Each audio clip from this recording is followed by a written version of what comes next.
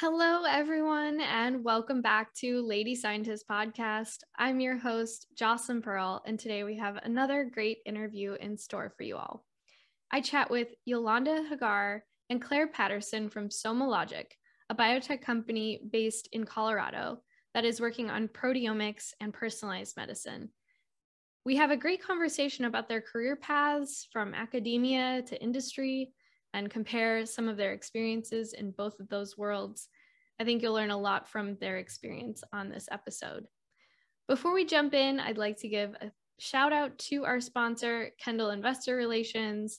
And if you've been enjoying our content, make sure to click subscribe on YouTube or wherever you listen to podcasts.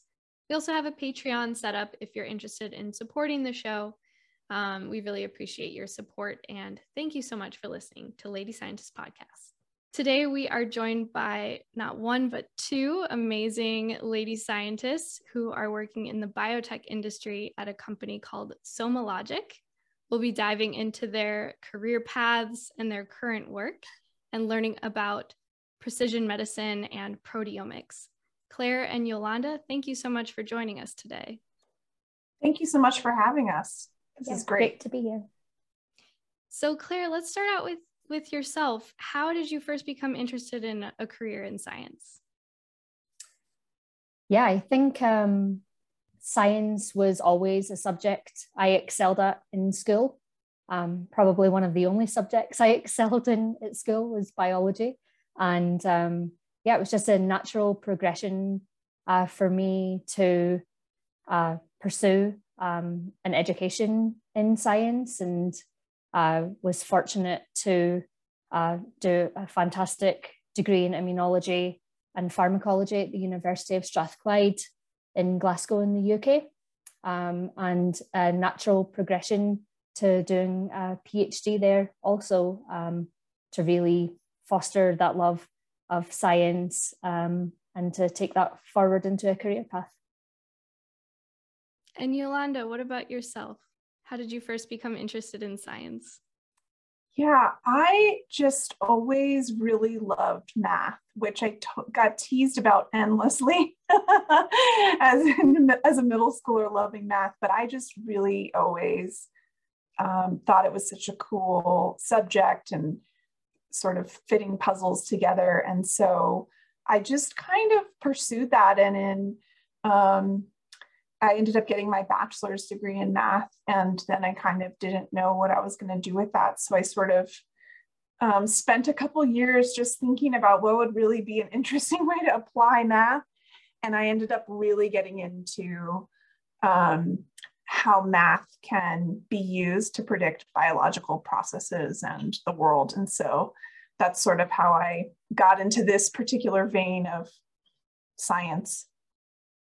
And so from your bachelor's, you went on to get your PhD. Can you tell us what your PhD was in and what particular area you were studying? Yeah, my PhD is in biostatistics. And so biostatistics is really just statistics, but it really focuses on methods that are specific to analyzing biological data. And specifically for me, my focus has been throughout my sort of upper graduate career has been about trying to model things that might happen in the future and using data that sort of lets us track people over time, and how do you anticipate what might come up later on in life for those people. So that's really what I specialized early on, and I've still continued that, and I still do that today, really. And so from your PhD, you went on to do a postdoc. Can you tell us what your postdoc search was like, and was it, divergent from what you were working on in your PhD, or relatively similar? Yeah, my situation, so I did do a postdoc, and I did it in the applied math department at CU Boulder. And it sort of is one of those things that just kind of worked out. I was in a really complicated situation where my husband also was in academia. And so we had this two-body thing that sort of has followed us around in many ways. And so at that time, we both were looking for postdocs in the same place. And he found one in Boulder, Colorado, and I emailed a few people, and one woman, it just really worked out well. And so she took me on, and it ended up being a fantastic, mentorship experience. And so that's kind of how that piece worked out for me. It was sort of feels like it was luck, but it was also a lot of emails and a lot of tracking people down and trying to find people who might have funding and want to mentor me in the ways I was hoping to grow. For those who are less familiar with some of the challenges of a career in academia, the two-body problem is often what a term used to refer to when you have a partner who's also in an academic field or a field where, your job and your work is incredibly centralized or has to take you to particular places in the United States, for instance. And so your job hunt, when you have two people involved that are trying to live in the same place, can be even more constrained. So that's what Yolanda is referring to. And it's a common challenge in this industry. So yes. So getting back to Claire, what did you do your PhD in?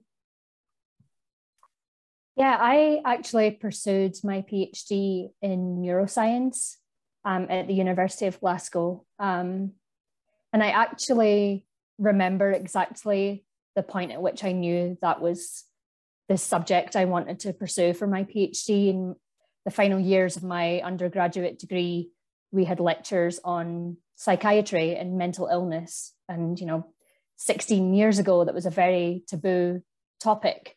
And my knowledge of, any personality trait at that point was the perception of split personality disorder.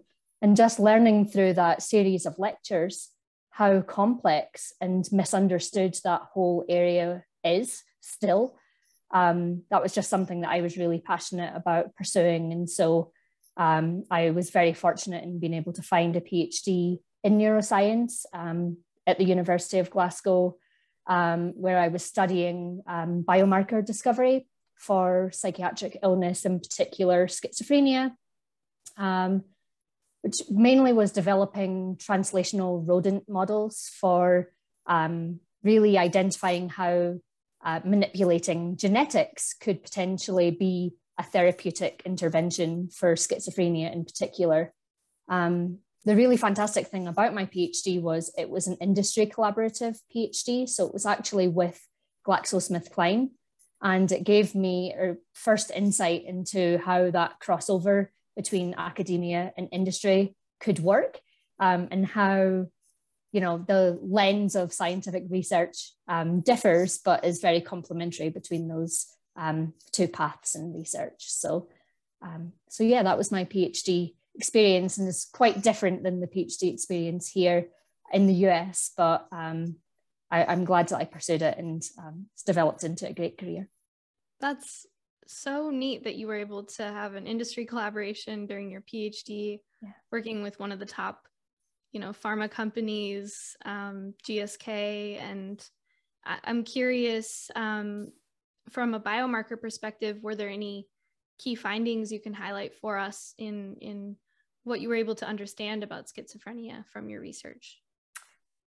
Yeah, so we were focusing on actually trying to identify how genetic risk factors that had been identified in clinical trials, how those can be translated through translational animal models into therapeutics. That's a long process, but it's completely doable. And I think that fostered even what we're doing here today, the use of omics technology to be at the forefront of medicine. And that's something that I feel very passionate about, and I've pursued at all stages of my career so far. And yeah, it was just a great opportunity to be able to work with industry, and also experience some of those aspects of industry that are quite different from academia as well. Were you able to compare your experience having this industry collaboration to some of your peers that didn't have something like that? Was there a difference in mindset or how the research was carried out?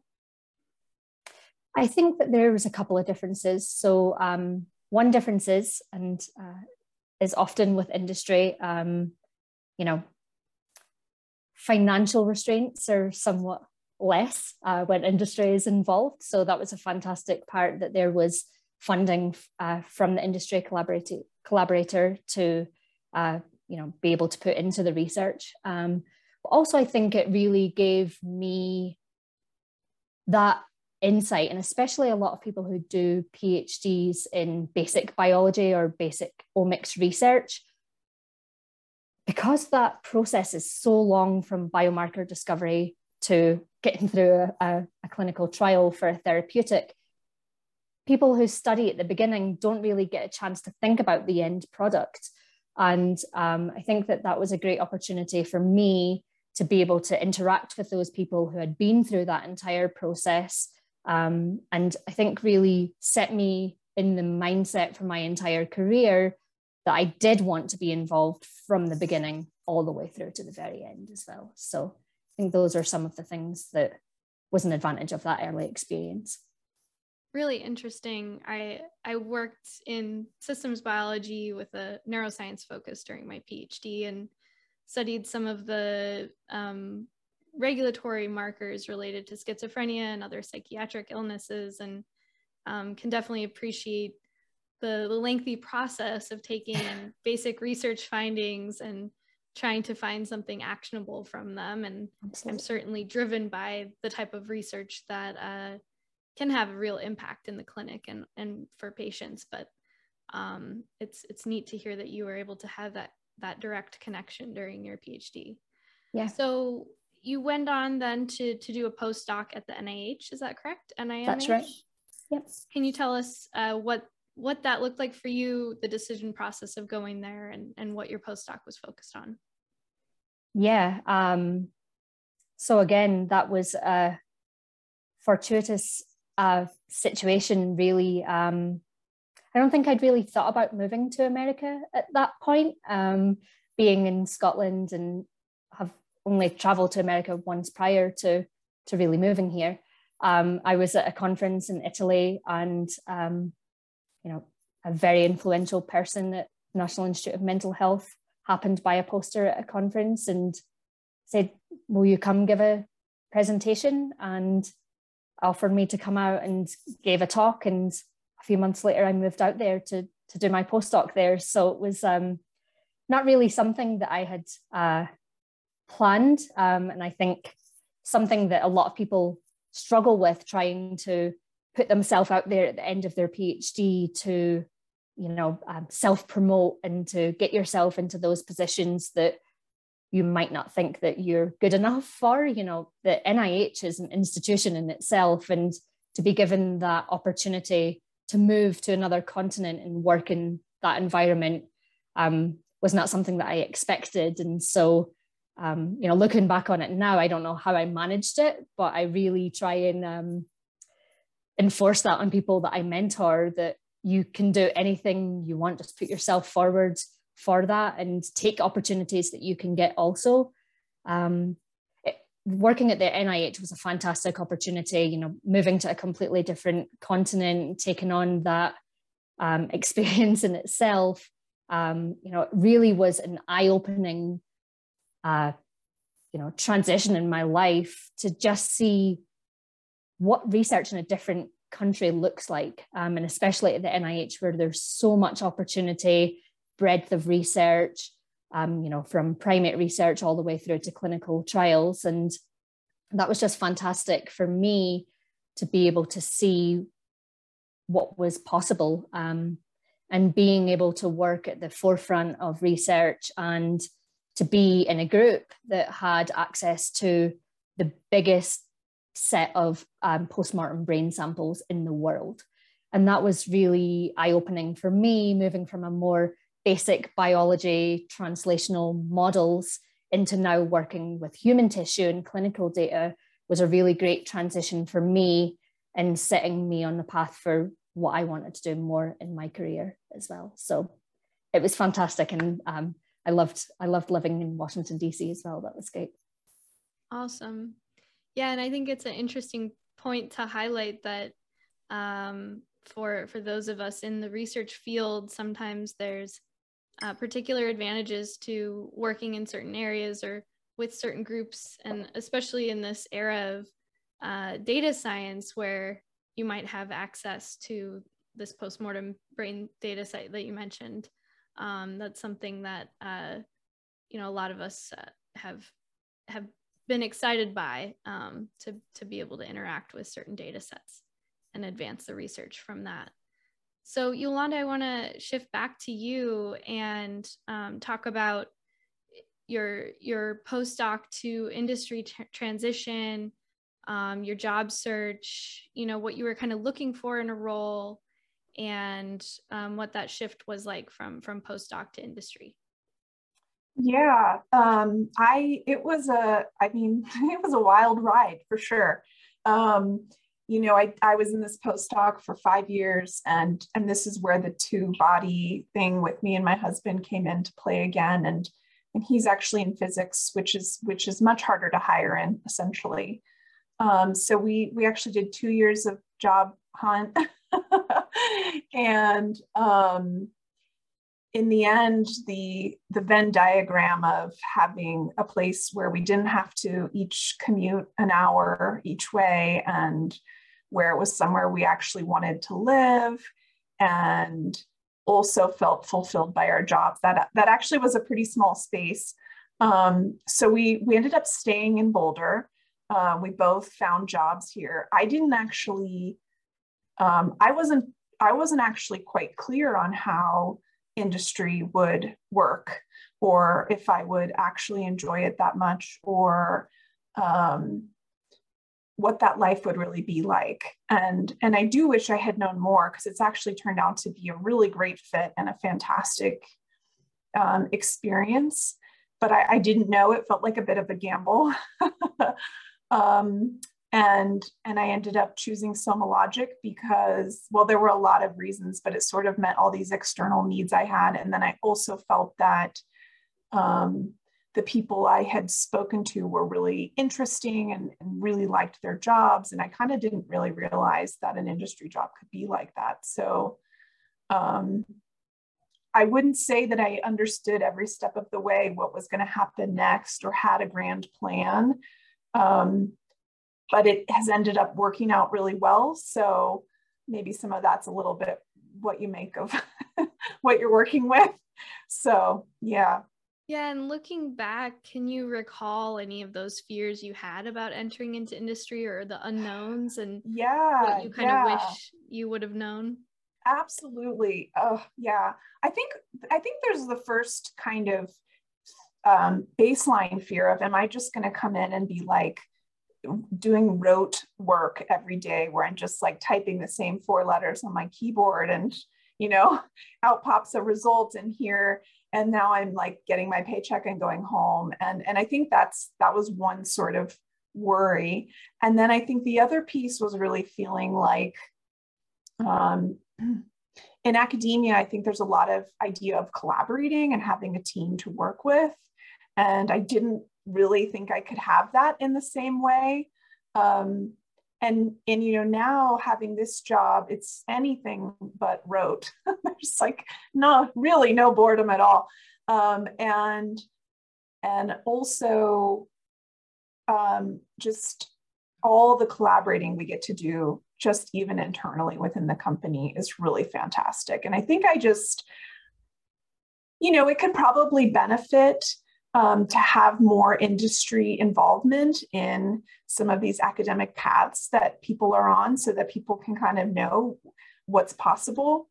I just really didn't realize it could be just as fulfilling on those axes at all. Yeah, so to jump into what your day-to-day looks like a little bit, you're the Associate Director of Bioinformatics, is that correct? Yes. And I imagine bioinformatics at a company like SomaLogic, where you're generating a lot of data and proteomics data, is very integrated, very essential. Absolutely. Can you talk about what that looks like, and how you work with other teams at the company? Totally. Yeah. So the bioinformatics group is, it's big. It's probably about 10% of the company, and it's growing even bigger. And so, and a lot of that is because the team plays so many critical roles with a variety of different touch points throughout the company. So I would say the main functions are really like processing and QCing the data, delivering it to customers, analyzing the data, and helping sort of improve the assay technology. My team has a really sort of, everyone kind of thinks of it as having this specific function of taking these protein measurements and then predicting health outcomes for patients. And those could be either current states or future states. And so there's a lot of machine learning and data analysis. It's like kind of a data scientist type job where they're doing a lot of those using a lot of those kind of techniques. And then there's a bunch of supporting functions like understanding if the models we're making are sensitive to dietary interventions, or we have a whole series of what we call pipeline tools, which basically allow us to process this data in an efficient way and sort of draw conclusions and produce reports in a really nice way. And so my day-to-day activities really involve making sure that these groups are understanding what each other's doing. And then I mostly do a lot of communicating. Most of my job right now is communicating, which involves people, both my employees and these teams that I work with, but also lots of sideways communicating. So for example, Claire and I work together all the time, where we see each other every day on Teams meetings. Hello again is our normal greeting. And, just to kind of collaborate on these different things that we're doing. And then we also work a lot with regulatory teams and the legal teams and the assay teams. And that involves a lot of communicating on a much higher level. What do we need? This is what we got to do. We got to get from point A to B. And so I do a lot of sort of distilling technical information into more digestible parts, depending on the group of people that we're talking to. So I'd say my day-to-day is a lot of communication. I also try and provide these sort of technical skills to my employees so they can complete all these different functions and understand what they're doing. And my day-to-day has changed a lot in the last few years. So there are a lot of people whose day-to-day is much more about getting into the science and digging in, and that just is their preference on how to work regularly. It sounds really diverse and fun. And I like that you emphasized how much communication is a big part of that role, because I think that can sometimes be underappreciated for those who are still starting out in their careers and learning bioinformatics and statistics. And I'm curious where you picked up those skills along the way. Do you feel like a lot of it was learning on the job, or did you have particular needs for good communication early on? Yeah, that's a really interesting question. Probably a bit of it is self-selecting. So I think biostatistics and then kind of parts of bioinformatics by nature require communicating to be successful. And so when I was in grad school, I worked almost exclusively with researchers at the UC Davis Medical Center, doing all kinds of different projects. And that's a situation where you really cannot be in your own bubble and make good conclusions. And so, and that's really both sides. Like if I just get a data set and I want to write a paper about some disease and what I have found that's interesting about that disease, I really do need someone who knows the clinical side of things to guide and lead the decisions on how that data should be used and what's done in the field. And it would sort of be naive of me to think that like, just because I know how to analyze data, I can do it correctly. And of course, if you're a clinician, you might not even have the skill set to analyze the data. So that's sort of where that partnership naturally is necessary. And so probably if I had not enjoyed those things or felt that I was particularly terrible, I probably would not have continued down that career path. I did also have my grad school advisor was really great at communicating complicated statistical concepts to clinical teams. And so I think I also learned so much from her on how to do that effectively, and even simple mantras she would repeat, like, put this in a graph, don't make this a table, put it in a graph, or these kind of things that now are maybe more second nature. She really knew how to do that. And so it was probably the right combination of mentoring and just being interested in it and wanting to be good at that, and finding it fascinating to try and communicate complicated things in a way that would be meaningful to someone who's interested in the biology of what's going on. I love that. That sounds like great mentoring and great advice. So I want to shift back over to Claire and Claire's path through academia and then joining industry. So Claire, you went on from your postdoc to accepting a professorship at the University of Colorado, and you were there for 7 years.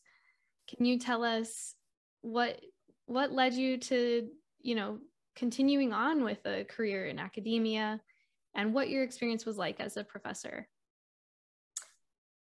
Yeah, I was offered a position out here at Colorado. Initially just a short-term position, originally anticipated 6 months to 1 year, and that was 10 years ago now. So I definitely fell in love with Colorado and stay here and build my family here. But yeah, I had a great opportunity to move here to Colorado at the university and set up a lab, and to continue the research I'd been doing in my postdoc, but transitioning a little bit more from looking at solely just the impact of genetic risk factors, but to start thinking about how to use omics to really look at how gene expression and protein expression changes across the lifespan, but also how much variation there is from person to person and population to population. And I think that those were great opportunities for me to develop, research ideas, a lot of experience in grant writing. I think that the biggest thing I loved about my academic career was my ability to mentor people. And I had fantastic opportunities to, develop educational projects, bringing in students from community colleges and underserved areas here in Colorado, all the way through to mentoring PhD students. And that was something that I really loved, helping, develop and foster a love for research that I think both Yolanda and I still are so passionate about in our day-to-day jobs, even at SomaLogic and industry, building our team and, fostering, developing people's career.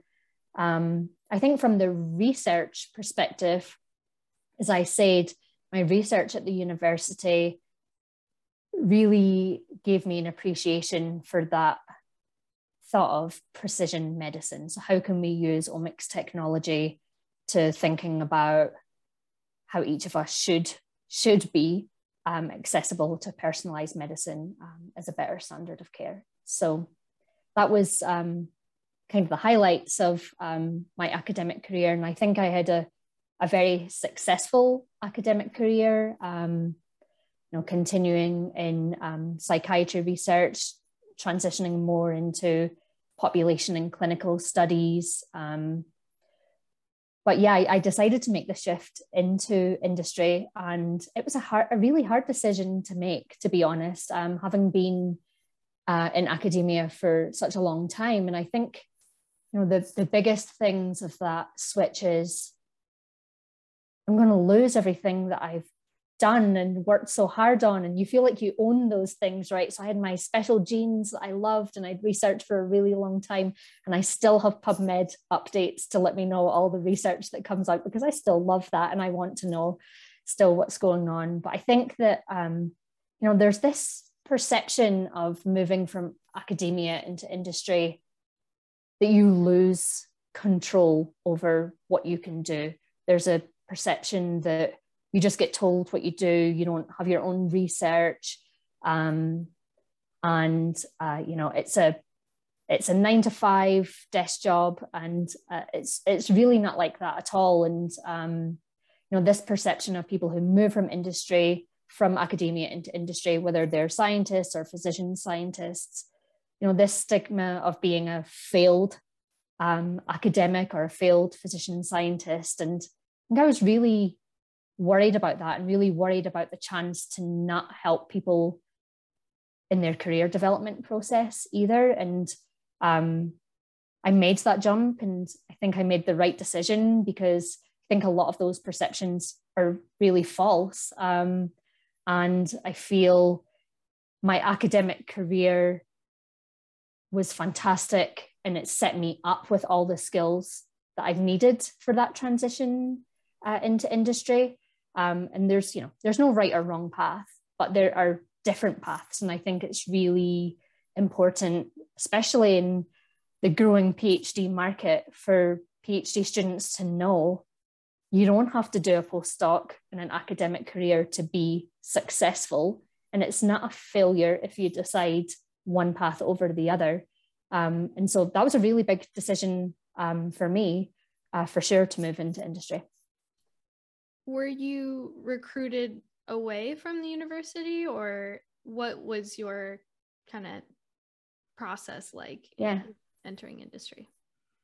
Yeah, I think that I really wanted a different kind of challenge.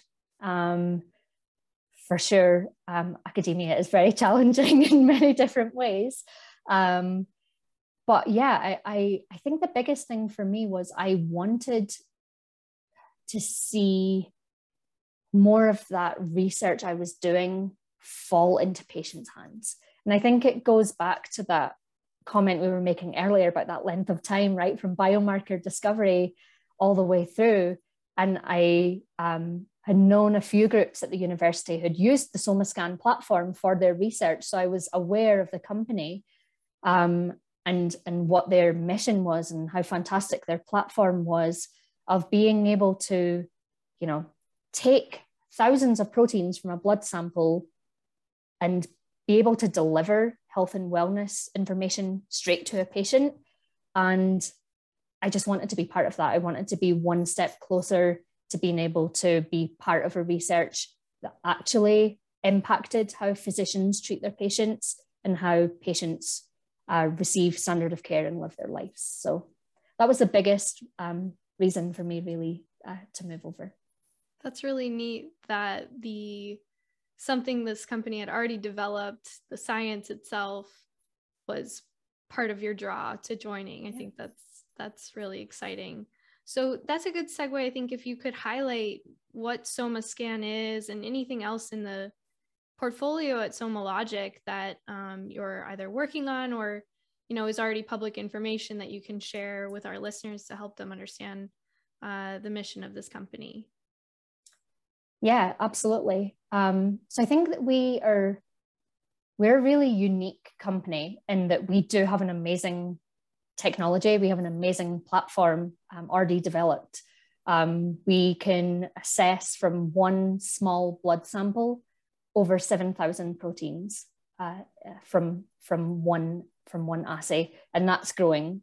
So in the next year to 2 years, we'll be at 10,000 proteins from 50 microliters of a blood sample, which I just think is amazing that technology can do that.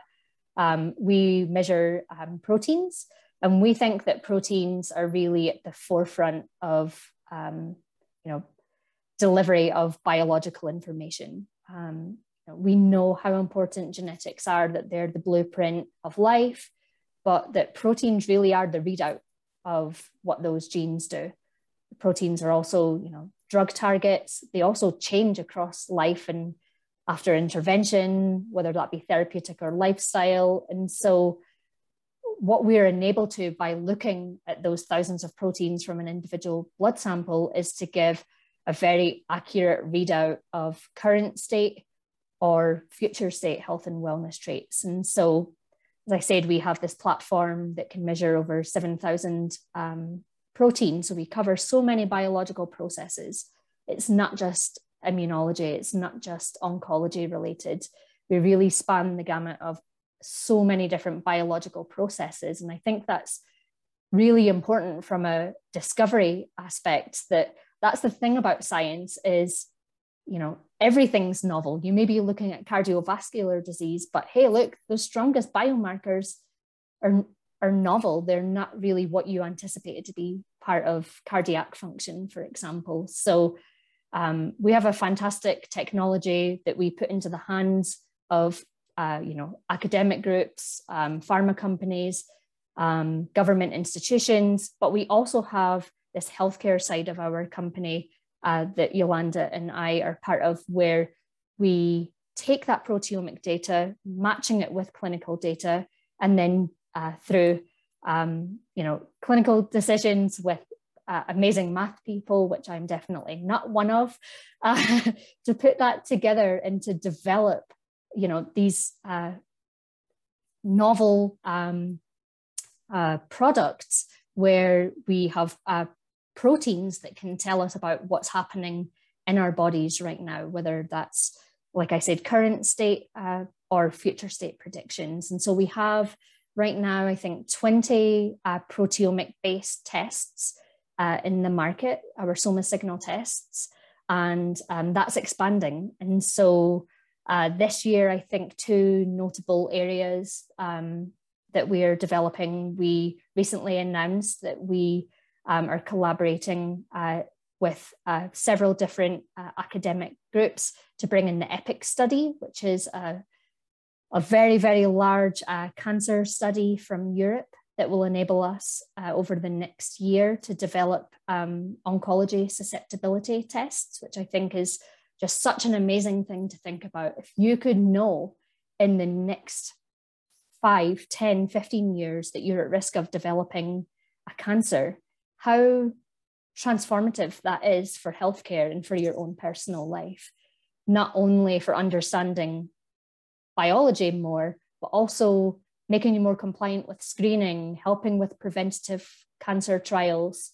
So that's something that I'm really looking forward to getting digging into that. We're also bringing in a large study called MESA, multi-ethnic study. And what's really interesting about that is it's cardiovascular based, but as the title may, give away the punchline, that it is a multi-ethnic study. So it can really allow us, and we should be doing this, thinking about how omics, is diverse over ethnicities. And that's something that, as we talk about personalized medicine, is really important for us to think about. And then over the last 2 years, we've also been doing a lot of work on COVID, which is one of the great things about industry as well, is how quick to pivot that you can be, which in academia sometimes could be a bit longer and funding reliant. We've assayed over 20,000 COVID samples since the beginning of the pandemic. There's over 30 publications out there using SomaScan technology for COVID. And we've actually shown that our tests we developed in non-COVID settings actually apply in the context of COVID as well. So a lot of different areas. So really given the opportunity to look across so many disease processes.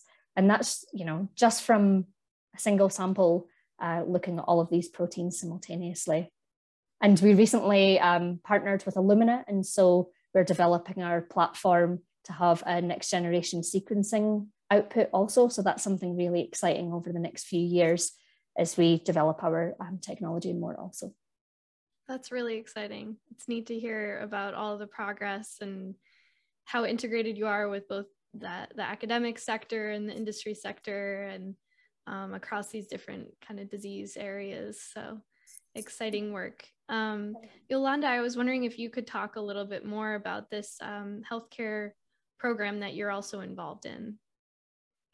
Yeah, so the way in which I'll say, since Claire is here, Claire and I work together, is we really, a lot of our job involves thinking about data and how to use data to make meaningful tests that we can provide to customers, or I should say patients, but the customer is also a clinician. So, you know, there's a huge piece to that. There's not only the model building process, but then there's the communication between the two groups on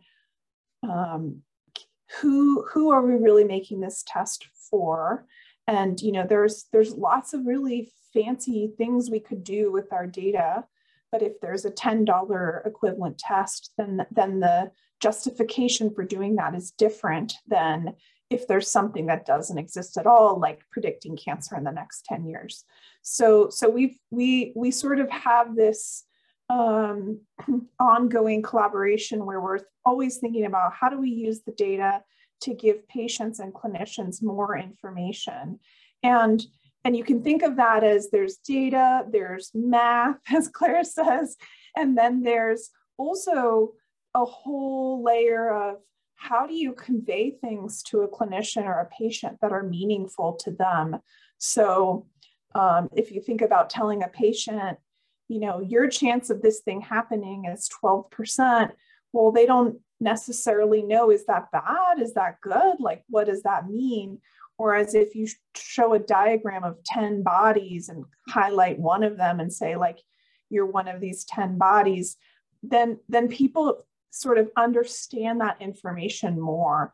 And so we work really closely with a bunch of other teams to really get from that data and idea to the patient or clinician. And that's a complicated process that involves a lot of people. Awesome.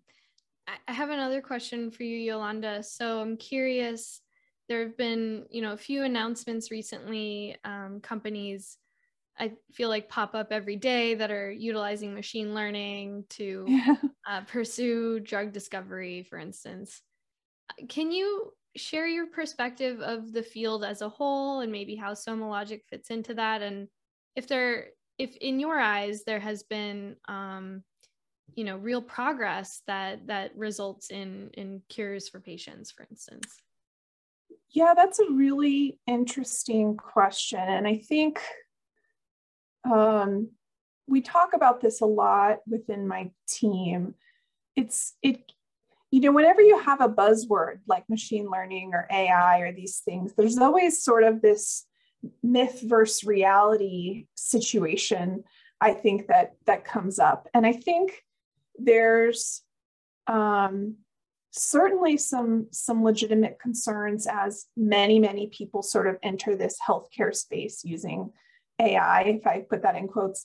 And some of that is really interesting, and some of it does feel like a bit of a black box, I think, to patients. And so if you can contrast a doctor saying to you, your measurement is 50, and we know that, you know, more than 25 is good and less than 25 is bad, I think a patient can feel really comfortable hearing those results.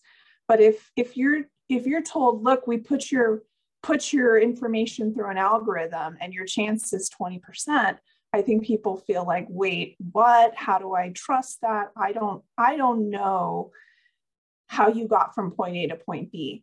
And so I think this is sort of the general sort of push-pull of the field. And I think there are obviously people who are more qualified to be sort of making clinical decisions. And, it kind of goes back to this idea of, do you have the clinical people working with the data scientists, working with the, marketing team, or do you have an algorithm that you're plugging in health data into? Those two things are very different. And so I think there's some differentiation that needs to be done for sure. The main goal of machine learning and AI techniques is to take just a ton of information and distill it down into something meaningful. And I think as we progress through healthcare and think about really trying to have personalized medicine become a really powerful tool that we really can use to make better decisions, we're going to have to integrate more technology. And I think that the idea that that technology would only be biological measurements is probably not the complete story. We will have to integrate more of this computational process, and that's probably more about just having more people who understand what that means. So, for example, if my team is taking 7,000 proteins and trying to predict who's going to get lung cancer in the next 10 years, we can actually trace a lot of the results. So we sort of go through this process of which proteins do we really think are the most meaningful, which ones predict this endpoint the best, which ones are really able to tell us the most about who's going to get cancer in 10 years. And we can actually take a lot of those proteins and trace how are they related to each other. Are there just already known diseases they're associated with? For the ones that we don't know, what can we say about them? And did we find something new? Is this something that we don't understand yet? How important is it to this particular disease? And then we can also go into a whole world of like, well, what if there are drugs to like mediate these certain things, which is a lot of the COVID research that Claire and I have been working on is, hey, we found all these proteins that are associated with, acute COVID. Are there drugs that we know will make the situation better or worse? So it's not really a black box. It's very actually understandable. It's just very technical. And so I think there's some level of, we may have to start being willing to have this technical skill be part of our sort of regulatory process and,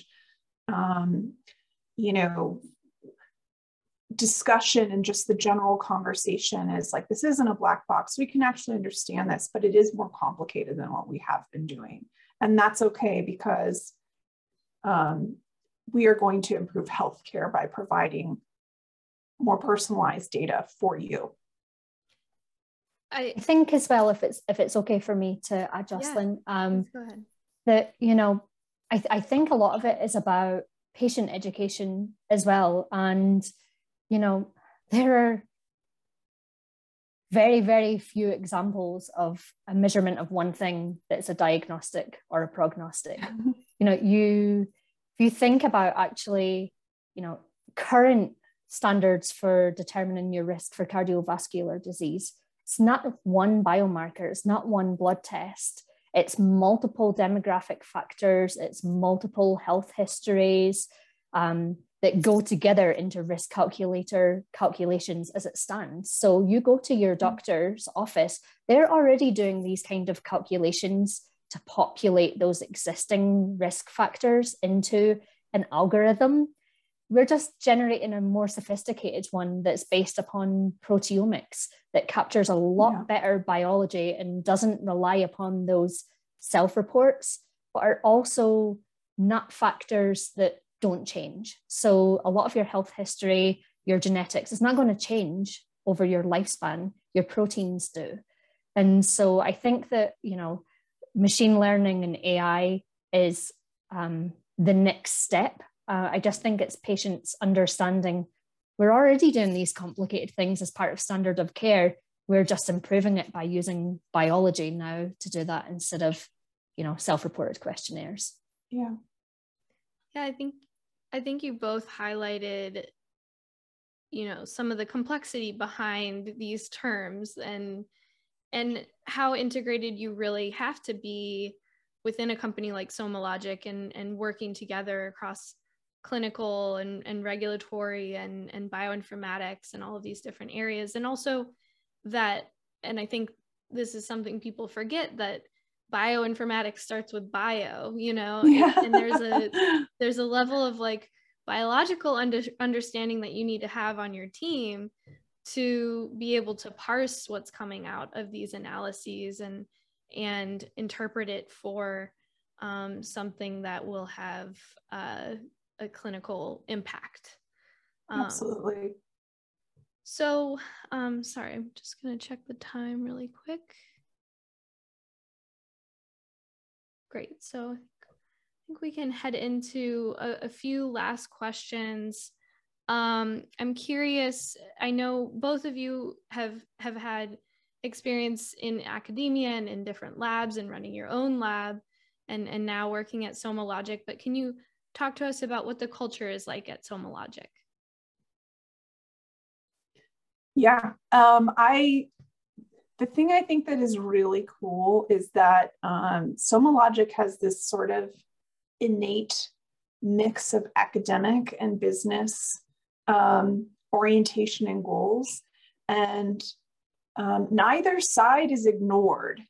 Both sides sort of have this voice that is meaningful. And I just find that to be really cool because there's actually business decisions being driven by real scientific findings, results, what we know right now, what we think is true, and sort of if there's something we need to explore to make the product better, there is, funding that goes towards or money that goes towards that. And so I think that's just a really unique and cool way to operate, and sort of I think it gives everyone confidence that the products that we are selling are real and not just something that is generic with a fancy label on it. And so, when I talk to my friends or colleagues, I can actually genuinely feel excited about what we're doing because I know it's real because I'm doing a lot of the under the hood stuff. And so I think that's a really, really unique aspect to it. And I think it also leaves nobody bored. I don't think there's anyone who's ever bored or just feeling like they're coming in to punch a time clock. I think everyone is incredibly engaged and just into it, really into it. Yeah, I think everyone's really passionate about what we're doing. And I think that, the leadership in the company as a whole sees that and fosters that, creating a work environment to make people love what they do. And, it's not just a dollar sign at the end of the day that, at all levels of the company, we all truly believe that what we are doing and the platform we have and the mission we have is going to improve healthcare. I think the other great thing about the culture of the company, and I think Yolanda would agree, is the female component of the leadership. Yes. We have, I think on International Women's Day, I saw a post we posted, we have over 50% women in the company, which is fantastic. I think both Yolanda and I really encourage diversity of all kinds in our groups. My team currently is all women within my team, so that's not a prerequisite to being on my team, but it's just how it's currently turned out. But I think that the company acknowledges the importance of diversity in culture, and see that there are areas for growth as well, and that growth isn't just to tick the box. It's one of the core goals of the company, to have that culture and diversity as well, which I think is really refreshing.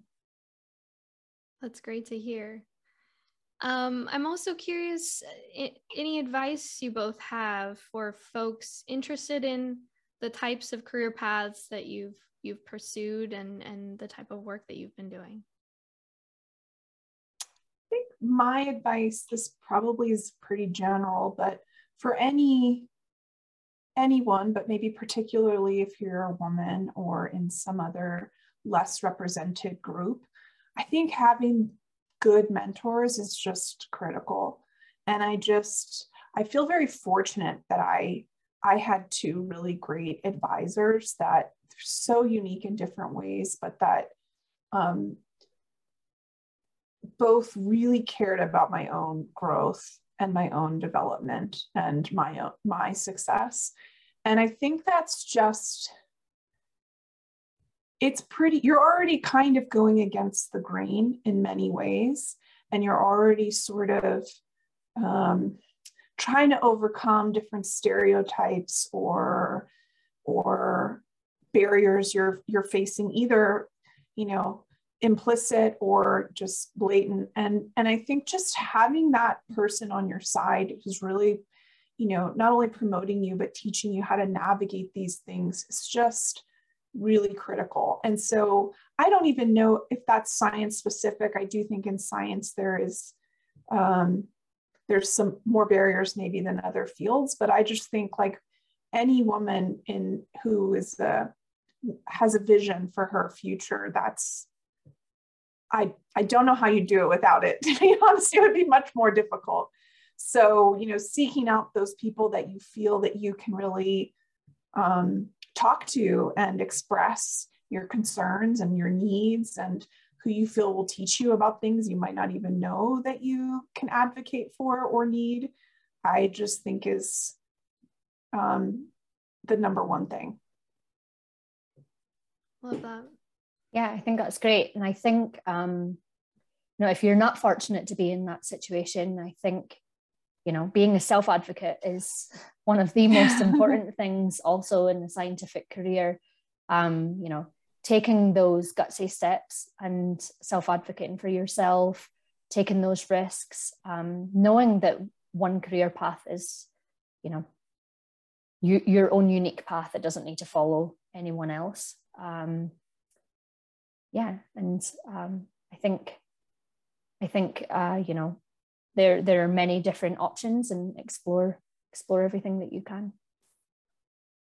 Claire, I'm curious, do you think you'll be working in industry for the long term, or do you ever think about going back to academia? I'm just curious. I think I am in industry for the long term, and I think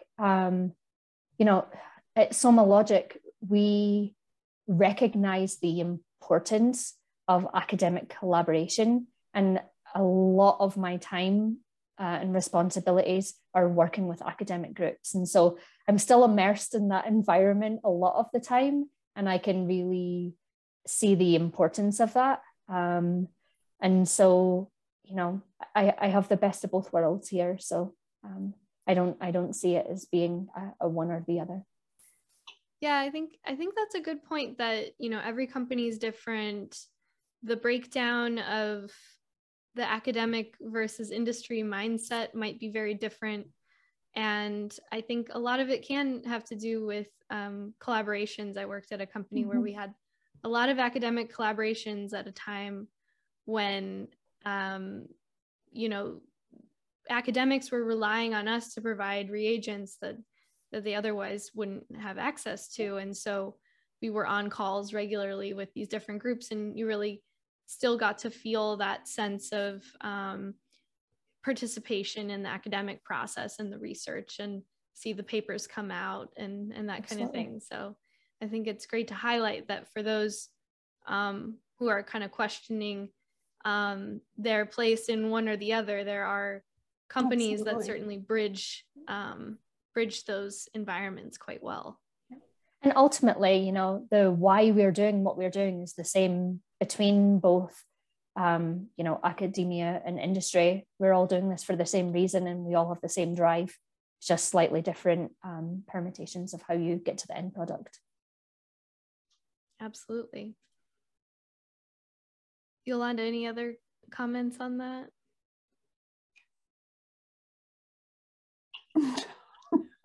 No, it's fine. I'm like, oh my God, we can cut that, right? Yeah, of course. Well, I think that's a good point for us to wrap up. So I just want to give you both an opportunity. If you can let our listeners know if you're available to be contacted, where they can find you. We'll make sure to link SomaLogic and your websites as well, but feel free to take a moment to have any shout outs. Absolutely. Yeah. I'm on LinkedIn. That's probably the easiest way to find me, Yolanda Hager. And there's no other Yolanda Hagers. So it's not a hard find. And I'm happy to communicate there for anyone who's interested in learning more or wants to know more about the group or anything like that. Yeah, ditto. Absolutely. Feel free to reach out to me on LinkedIn if you want to learn more about proteomics, academic, industry, transition. I'm more than happy for people to reach out. Thanks so much for the opportunity. Awesome. Well, thank you both so much for taking the time today and sharing your experience with us and our listeners. And I learned a lot about your career paths and the work that you do at SomaLogic, and it made me even more excited for proteomics and personalized medicine. So really, again, thank you so much for your time today. Thank you. Yeah, you too. Thank you so much. That wraps up my interview with Yolanda and Claire. Thank you both so much for taking the time to do this interview and share your experience with all of us. I learned so much from your paths through academia and industry, and it's exciting the work you're doing at SomaLogic. If you enjoyed this episode of Lady Scientist Podcast, please make sure to click subscribe wherever you listen to podcasts. And thank you so much for tuning in. We'll see you next time.